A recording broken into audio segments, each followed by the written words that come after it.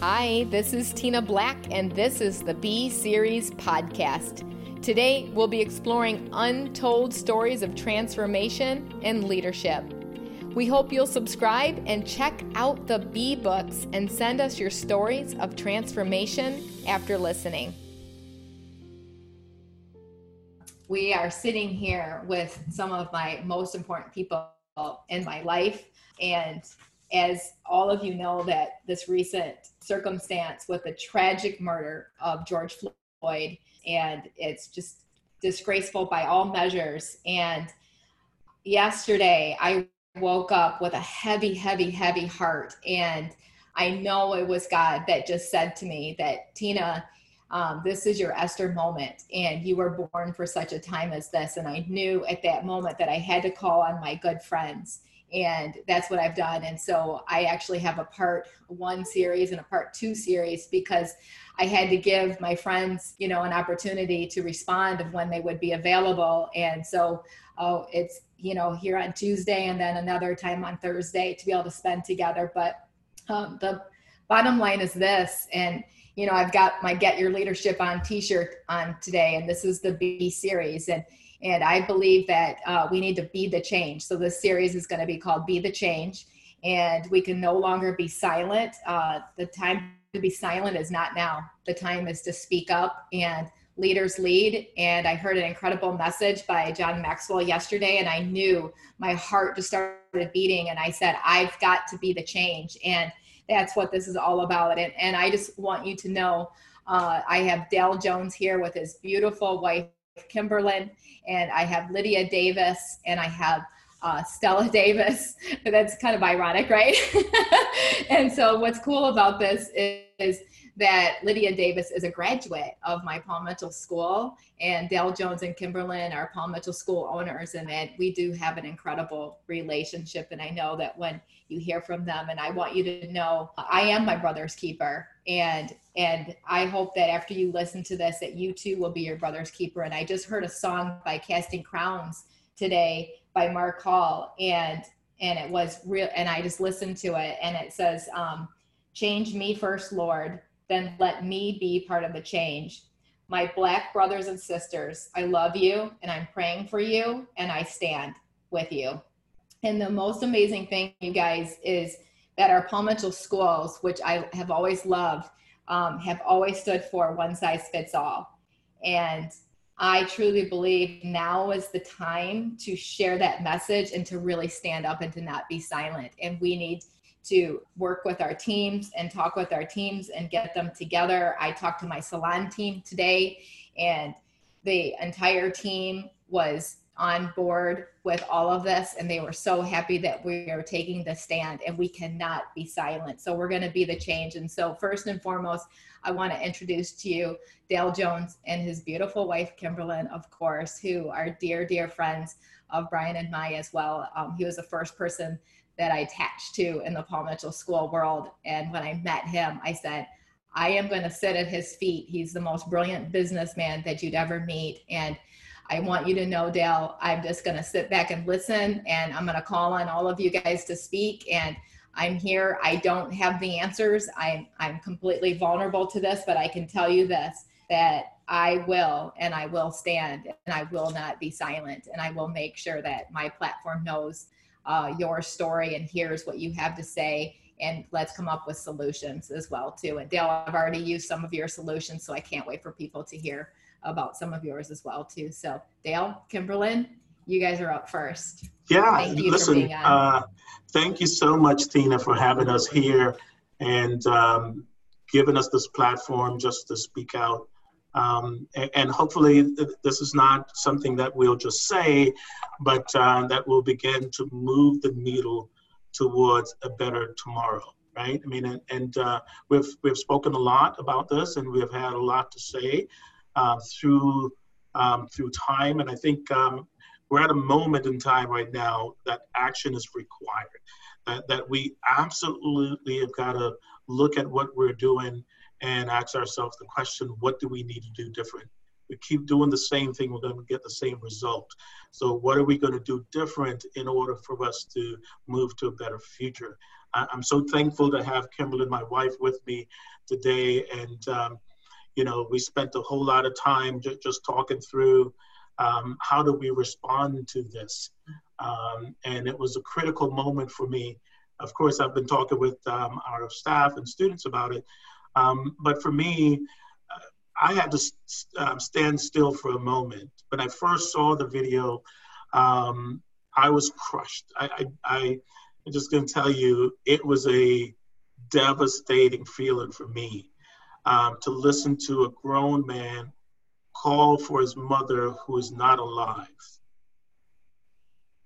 right? Who's dead. And he's calling for mom, almost like he was transitioning in that moment. Was just completely devastating to me. And I couldn't watch it, the end of it. I had to back away to come back to it. And just to understand that, man, we're still in a period of time in our country where people are struggling to be heard and struggling to be recognized. I was speaking to, a group of people on yesterday, and we were wrestling with the idea or the terminology that we've been tossing around, Black Lives Matter, and should we even use that phrase, Black Lives Matter?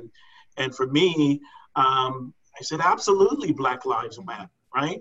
Because I can say that emphatically without disparaging blue lives or white lives or yellow lives or any other lives. I can hold two thoughts in my head at one time and express my feeling about one without having to express my feeling for all others at that time. If my child is being bullied and wants to kill himself, I can strongly affirm to him that his life matters without feeling it necessary for me to tell him, and mine is too, right? I can affirm to that child because in that moment, he needs me to affirm to him that his life matters.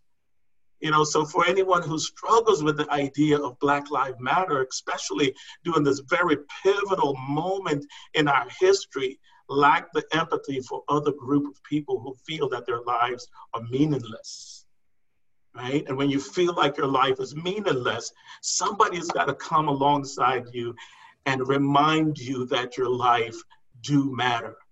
And it's incredibly important to positively affirm that for every person who feels marginalized, who feels maligned during this time of our life, that their lives do matter.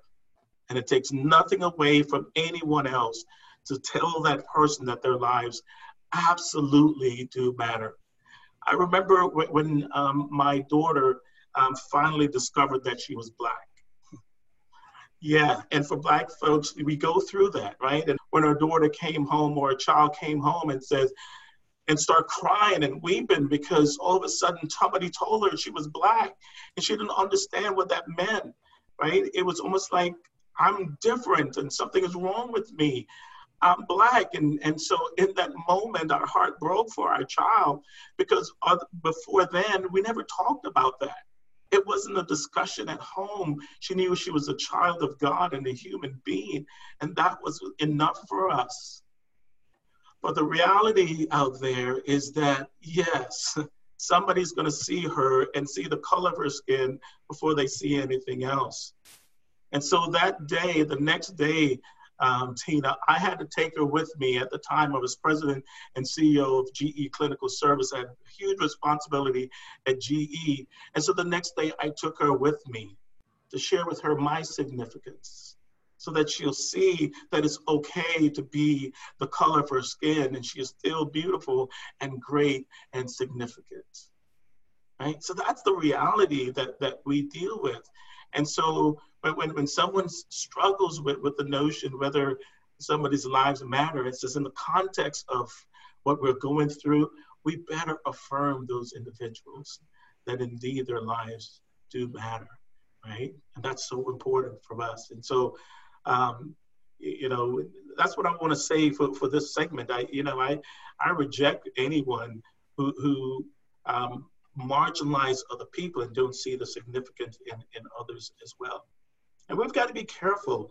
And I said this to you, Tina, I think it was yesterday, we talked about labels that we so casually put on ourselves, right? That we casually label ourselves as conservative or liberals or whatever those labels are. And we so casually do it. But every time we ascribe ourselves to a label, we tend to define ourselves by it. And everyone who doesn't wear that label are disqualified from us. It becomes a point of demarcation, right? And we separate ourselves from those people, or we see that person as different. So if you're going to wear a label, then you better understand the inherent responsibility that comes with that label, right? I've been a Republican, a conservative, all of my adult life, but I worship with mostly liberal people. My job isn't to demonize them, but to show them that there is a different way. And notice I didn't say a better way. I said a different way, because that is mostly my opinion. Jesus, when he was here, he was a righteous man. But he says, I didn't come for the righteous. I came for sinners, right? He says, I came to call sinners to repentance. And so he understood the responsibility of being labeled righteous, right? Being a righteous person. So I reject the racists who cloak themselves in righteousness, but doesn't see the need for justice for another group of people. I reject that kind of righteousness because it's not Christ-like. And we're born to be like Christ.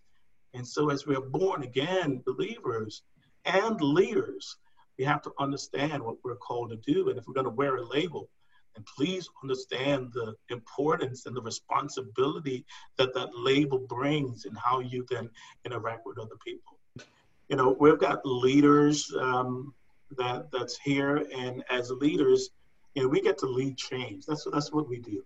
The difference between a leader and a manager kind of manage the status quo. Leaders, we lead change, you know. And so as I think about even, you know, I've been in corporate world a long time. I was president and CEO of GE Clinical Services. And for me, when I think about the change that need to happen, diversity for me was incredibly important. And so while initially diversity was designed to kind of force the workplace to diversify themselves, it was never really intended to be a burden on business.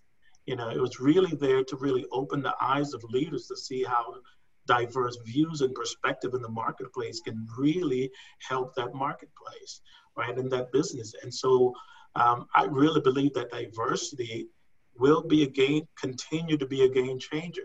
And as leaders, we have got to promote diversity and inclusion in wherever we are, and certainly in our companies. And so for me, because I believe that diversity is the key to a richer, more powerful, and more customer aware workplace, right? I've got to make sure that I am leading in that regard. So when I am transformed by that belief that diversity matters, then I focus on it.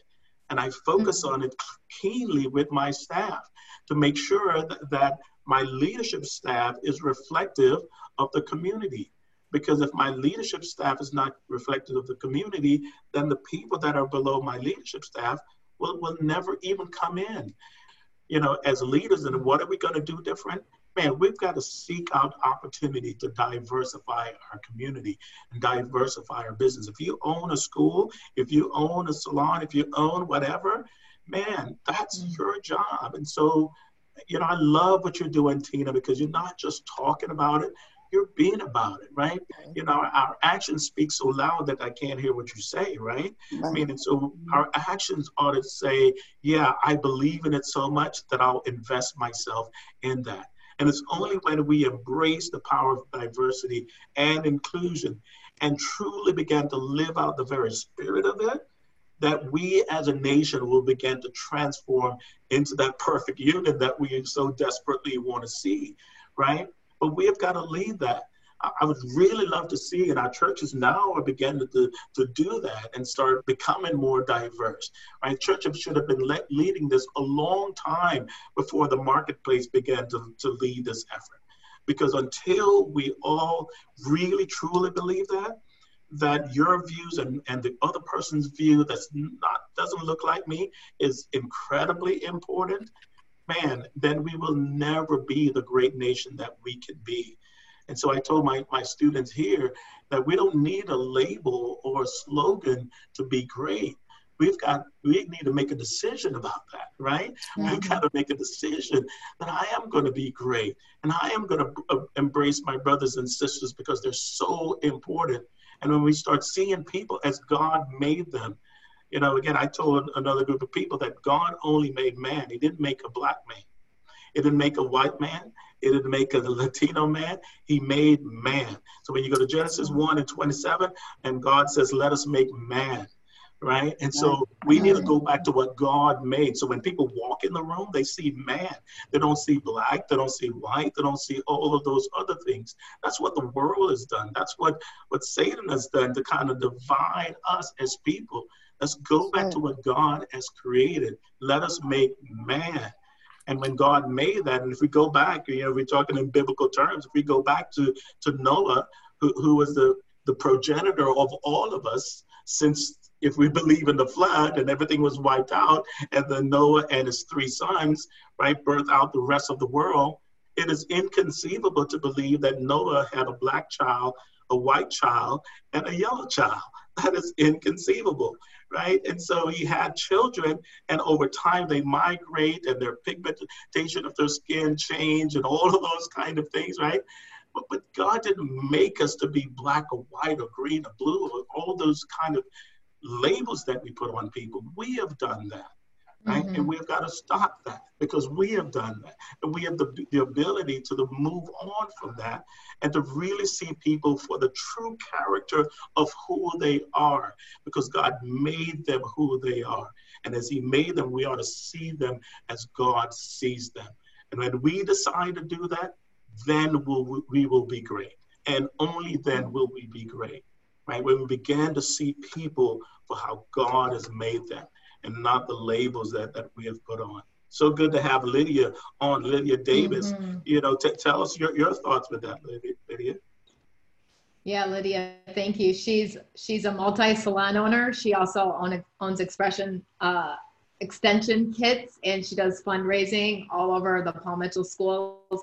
And you raise a lot of money for the Andrew Gomez Dream Foundation. And she's also a graduate of mine. So that's very special to have you on this call, Lydia. So if you could share your story. Well, thanks for having me, Tina. I really enjoy being on this call. I'm angry. I'm just going to keep it real. And I love the fact that we're having these conversations because it's a conversation that's past due. We are constantly fighting for equal rights. I do come from a biracial family. My mother is German and my father is Black American. And that is beauty in itself, because it's proven that you can love other races. You can love other backgrounds. You can love a person and not judge them based on the color of their skin. But growing up as a child, I definitely witnessed racism everywhere we went, coming from a biracial family. My father was a pastor of a church, and our congregation was dominantly African Americans. And my mom was like the only white woman in our church, and never did we have issues with the Black Americans accepting her into the community. Like, she didn't experience being uncomfortable. Maybe she felt it, but she never showed it. She felt the love from the community. But when we would cross 8 Mile, I'm from Detroit, Michigan, and when our family would cross 8 Mile, where it's dominantly white Americans, we felt that racism. We had those looks and those stares and very uncomfortable situations where my father had to carry a concealed weapon and he had to threaten men to protect his family. And it's just ridiculous. I saw my father weep and cry over Rodney King in 1992.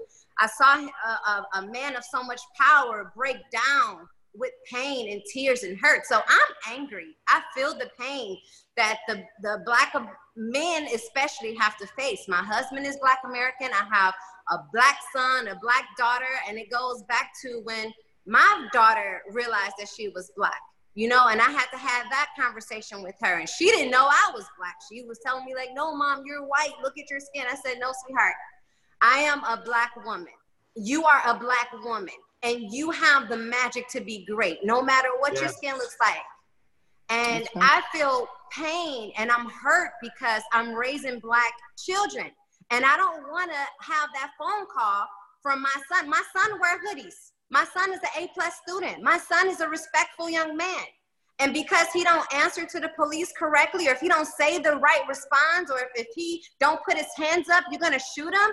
I don't want to feel that pain of having that phone call saying that my son was you know, a statistic, or my son was a product of this hate crime. And I love police officers. My father was a pastor. We knew the judges of Detroit. We knew all the police officers in Detroit. I don't have a problem with police officers. I'm against hate crimes. I'm against bad people not treating other people with the human right of being equal. Like, I just don't understand why we can't get that through our head to just respect other people's values, respect other people's opinions, respect other people the way they look. I shouldn't have to look a certain way to walk into a restaurant to have respect. I shouldn't have to wear my hair a certain way. I shouldn't have to dress a certain way for you just to have compassion and to love me however God made me. Why do I have to straighten my hair to fit in? Or why do I have to put on a certain dress to be, just to have respect? And I believe that, you know, we want to hold ourselves respectable, and we have to, you know, be a certain way as a citizen in America. But if I do come across a conflict and I feel like it's unjust and it's not fair, I should be free to voice my opinion without being afraid of being killed or being shot or being hurt, you know? And I know the police brutality, it goes, not just for Black Americans, but for other races too. But the fact that we're screaming Black Lives Matter is because the Black Americans are the ones that's paying the most. And it's not fair. It's not fair at all. And just like Dale said, when I couldn't watch that video, I literally got goosebumps and my heart just tore out of my chest when I saw the fact that this man can just stand there with his knee on his neck and he's crying out, pleading. He's screaming at the top of his lungs as loud as he can, where a person is recording across the street and can hear it like the phone is right there next to his mouth. And I do not want my son to be a victim. And I'm just angry about it. And the fact that people are they have more awareness and they have more energy based on looting and the riots, they're forgetting about the reason why. Why is the world so disrupted right now? Why is the world going through all this pain? It's because Black Americans is constantly facing the same challenges, the same hurt, the same pain. We have to do even more just to be accepted. Why? Why do I have to do 1,000% more? And I tell my kids this: you have to be 1,000% better than everybody in your class because you're the only Black child in there. You can't be. My son go to a predominantly Hispanic school. I live in Miami now. I just feel hurt about the whole situation. And because I am raising a Black son and my husband is Black and I come from a community of Black Americans, again, I was born in Detroit, Michigan, and I saw it firsthand of how police attacked, just racial profiling pretty much. You know, my son drives, my husband drives a Maserati. He's a Black American. And I would never want him to get pulled over just because our success, he's allowed to, you know, experience driving a Maserati, but then have to be racial profiled and be harassed because of what? Our hard work to get a Maserati? Like, I don't get it. And that's what I'm against. I'm against the police brutality and the fact that they are racial profiling people. They're not giving us the justice that we deserve or the just humanity and the compassion. All of this over a $20 bill. Like, seriously, it was all over a $20 bill. This man had to lose his life, and you couldn't have compassion enough just to let him breathe. It's just ridiculous. So I think the rioting and the looting is necessary. I have 3 salons. I definitely don't want no one to go burn my salons or hurt my salons, but I can understand and respect the reason why. That's my opinion. And I feel like if we all can respect each other's opinion, then we can grow. We can grow from that. But don't call me an idiot because that's my feelings. Don't call me stupid because I feel that pain. Right. You don't know my story. You don't know the pain I'm going through. So don't disregard my experience. Right. That's so powerful and sad. Can I share a story? Yes. I think this is so, you know, I got put in handcuffs for the first time at age 54. It was at 10:30 one night in Kentucky, in Louisville, Kentucky. I'd gotten the previous ticket 2 years prior, and I hired an attorney to go ahead and handle it because I'm in and out of Kentucky. You know, I had a school in Kentucky and in Nashville and Roanoke and all those places. So I was in Kentucky. We got this ticket. Okay, got this attorney. Would you take care of it for me? 2 years later, I'm in Louisville, and this is at 10:30 at night. And this cop pulls me over. He said I was swerving in the road, so he pulled me over. I'm in my Range Rover, pretty nice car. And when he came to me, he says, okay, I stopped you because you were swerving over. I'm going to go back here. I'll come back. And when he came back, he says, I need for you to get out the car. Get out the car now. I'm like, okay, what did I do? Get out of the car, right? And he started to elevate his voice. So I got out of the car immediately, and he said, you've got a warrant for your arrest. And I'm like, sir, I haven't done anything in my life to warrant an arrest. And so he slammed me up against the car. It's 10:30 at night. And in that moment, it didn't matter the car I was driving, the title that I was wearing, how much money I had in the bank account. In that moment, I was a black guy. Right? And all I wanted at that moment was for him to take me to jail, because at least somebody else will see me. Because I'm out here physically in this dark place at 10:30 at night. And every time I tried to explain, his voice got louder. It's almost like he had to be in control of the moment. So I start just literally melting down because I needed to see my family that night. Right? And I knew that had I not do something different in terms of just, okay, comply, get handcuffed, whatever you got to do. I just need for you to take me to jail. So at least I can see somebody else, right? And in that moment, again, for me, man, what a dehumanizing moment for me to be handcuffed, thrown in the back of the car, only to discover that my attorney apologized because, yes, he got all the fees and everything else, and he did everything, but one thing he needed to do was to go back to the courthouse and just make sure that he filed that. And he didn't file it properly, right? So I went to jail that night. So I called my wife at 11 o'clock, I wish she was here right now, 11 o'clock at night, and she's like, okay. And she was able to get a hold of that attorney that we call, only by the grace of God, he was available at 12:30 at night. And so when she finally called him, and he was like, oh my God, ma'am, I'm so sorry. Right, I'll go get your husband out of jail like right now. But I'll tell you, in the dark of night at 10:30 at night, when that guy was screaming at me to get out of the car and slapping a handcuff on me, and I'm like, I'm a minister of the gospel. Right? I don't do anything wrong. I've never been in jail or anything else before in my entire life. But at 54 years old, I was afraid for my life. In that moment, I thought it was over for me, right? And just by the grace of God, I'm still here because, yeah, I complied and, you know, like, listen, whatever you need, you got it. Take me to jail. I am sorry. I don't know what I did, but I'm sorry for that. And okay, just put me in the car. Let's go. You know, each of us have got to take inventory of, okay, so what am I doing to move the needle? You know, God has done everything and his word is already there. He's done everything he's going to do. The question is believers, are you a real believer to believe what he has said, right? Exactly. And are you valuing people the way they should be valued and view people the way that they should be viewed and how God views them? right? Because Right. if there's a distance between the way we view people and how God view people, then that gap is not good. And that's what we're living. We're living in that gray zone right now, where people Right. feel it okay to be, okay, I'm a Christian and I'm doing everything that I can.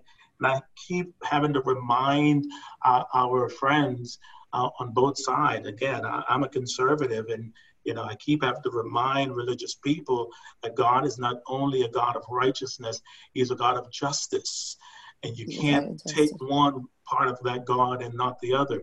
If He's not a Mm-hmm. God of justice, He ceases to be God. So He's a God of both righteousness and He's a God of justice. So it's important that we embrace that kind of God, because that's the only God we've got, right? He's a God of righteousness and He's a God of justice. So when we see things that are unjust, we've got to speak out against those Yes. injustices, because our Yes. God is speaking out against those injustices, right? And Exactly. so it's so important that we embrace that. As Stella said, the word is already given. The question is, will we live according to the word that's already given?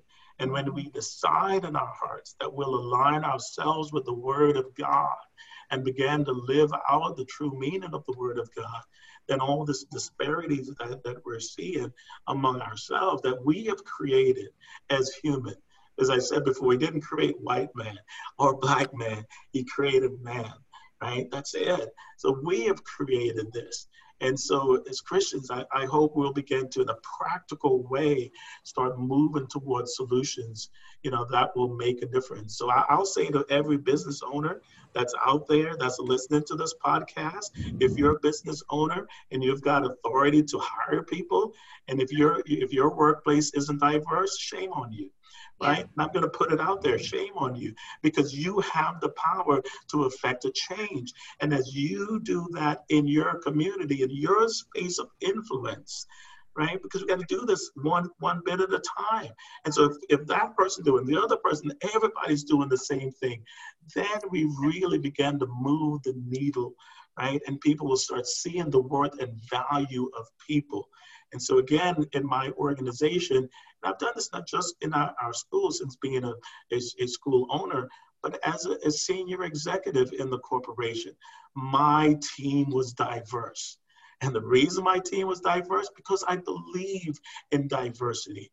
And just as we know that we move towards what we focus on. I think that's law number 3 of the 3 laws of the mind, right? We talk about it. Mm-hmm. And so we move towards what we focus on. So if we focus on diversity and inclusion and bringing people in, guess where we're going to move? We're going to move towards that. So no more excuses, right? Yes. Really don't want to hear no more excuses, Yeah. right? Amen. Be about the change that we seek, right? And so what we've talked, now let's go do something.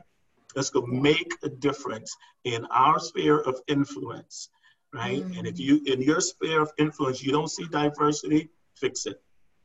Yeah. Fix it now, Yeah. right? Begin to move towards that. You've got to believe that in your heart, because whatever we focus on, whatever we think about, we move towards that. As a man thinketh in his heart, so he becomes. So if you believe in diversity, if you believe in inclusion, if you believe that people are worth it and they've got value, then be about it. Be about it. Make sure that you're doing all the things that you need to do to promote that. And we all get to do that. And there are no more excuses. No more excuses. And, Amen. I told you yesterday, I was awakened. And I know it's been the prayers of the righteous, and I've been awakened, and now I know, and shame on me for not knowing. And I put down number 1 to declare right now, I will not be silent. I put that as number 1, to be the change. And I feel like someone's listening right now that's just saying, I'm going to not be silent. And I believe just yesterday, hearing John Maxwell speak up about it, and his team speak up about it, it gave me the courage. And I feel like I'm giving you the courage right now to stop allowing it to happen, those of you that are listening. And then number 2, I did this today with my salon teams. I have 3 salons right now. We're building our 4th.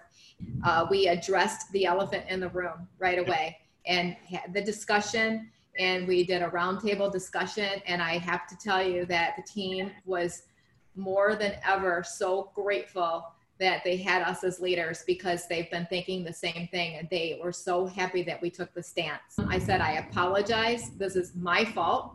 And it starts in the schools. And Sean and I met with the team, and we're going to meet with all of our schools and our directors, and we're going to talk about this, and we're going to immediately address the elephant in the room with our future professionals in our schools. And we're going to just allow people to talk. We're going, just like I'm doing here. So I put down, affirm people's realities, allow people to talk, just sit and listen at their feet. And I love what Wynn Claybaugh said today with Patrice Washington. He did an interview with her yesterday, and he just said, just shut up and listen. And so I put that down, just shut up and listen. And if you're reacting or offended, just ask the question Patrice said, say, what did you mean by that? That's the only question you ask. What did you mean by that? And just allow people to talk, affirm. I think that's so important, affirm people's realities. And then I put number 4, I loved what you said, Dale, take inventory of what I can do to move the needle. And, again, just ask God, God, what can I do? And that's what I did yesterday. And I called all of you to help me to do that, and just a brainstorm. And then I had an incredible idea, God-given idea, I believe, today as well, is to get a hold of all of my Black staff in my schools, which we have quite a few. And I want to brainstorm with them, and I want to talk to them first. And I'm just going to sit at their feet and listen to them. And I'm sure they'll be on a podcast as well too, because we've got to blast this out and let people hear their stories. And then I loved what you said, Dale, and I want to stay on this for a minute, because we started this already today with our team, and they said, yes, I want to be about this. And it is promote diversity and inclusion. And so I love, Dale, when I went to your church, when you used to pastor a church, and we walked in and it was so full of diversity. And I remember thinking, I wish I had a church like this, because God put it on my heart years ago.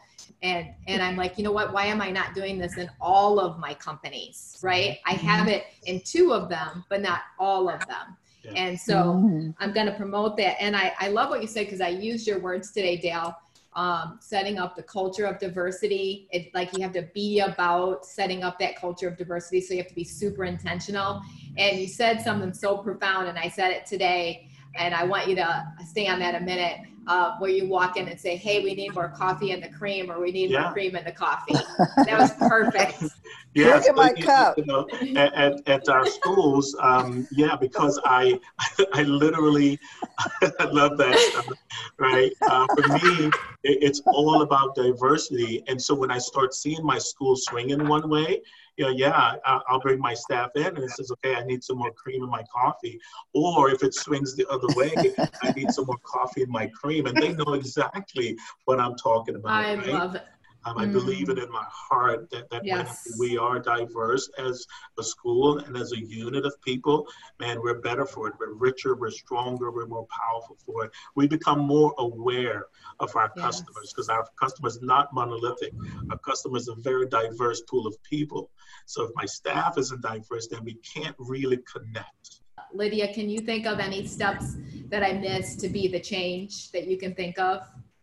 I think we just need to have compassion. And you said it. You have to just shut up and listen. Listen to the pain that is behind all of this. Now they have this challenge where they're doing the George Floyd challenge, where white Americans is pinning down each other with their knee. Like, it's no compassion. And I think that's why Black Americans are so upset and so angry, because you can just take a Black American's life and have no remorse, no compassion about it. And I think if we just have love, that's all we need. We need love for each other, respect each other, have compassion, and that's it. Go on with your merry day. Live out your dreams.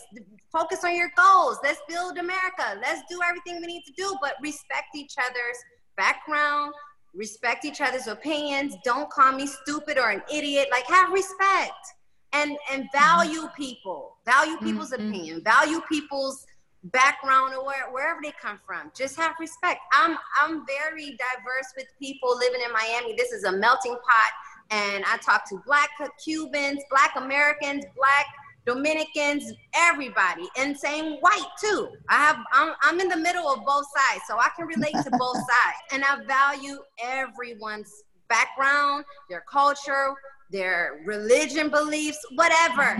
You gotta go in with love in your heart.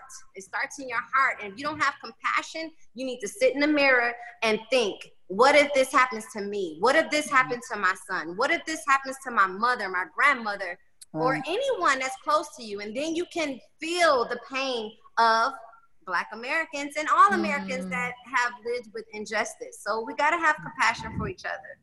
Yes, absolutely. I love that. And I think that just goes along with what I've been saying. Actually, God taught me in the quarantine, and he really taught me yesterday after this whole situation happened, is to expand my empathy and to really, really get empathetic and really ask that question, just like Dale said, take inventory. Tina, do you really value every single person? Then if you do, then you won't be silent and you won't allow this to continue. And that's when he put in my heart, this, you were born for such a time as this. You have to share the injustice that's happening. And quite frankly, shame on me. I was unaware of any of this happening. And our team was unaware. As you know, I love and respect both of you so much. And I'm so glad that you're in my life and that we're friends as well too. So thank you guys. Thanks for listening. And don't forget to send us your stories of transformation through www.tinablack.net. If you enjoyed this podcast, be sure to give it a rating and subscribe. See you next time.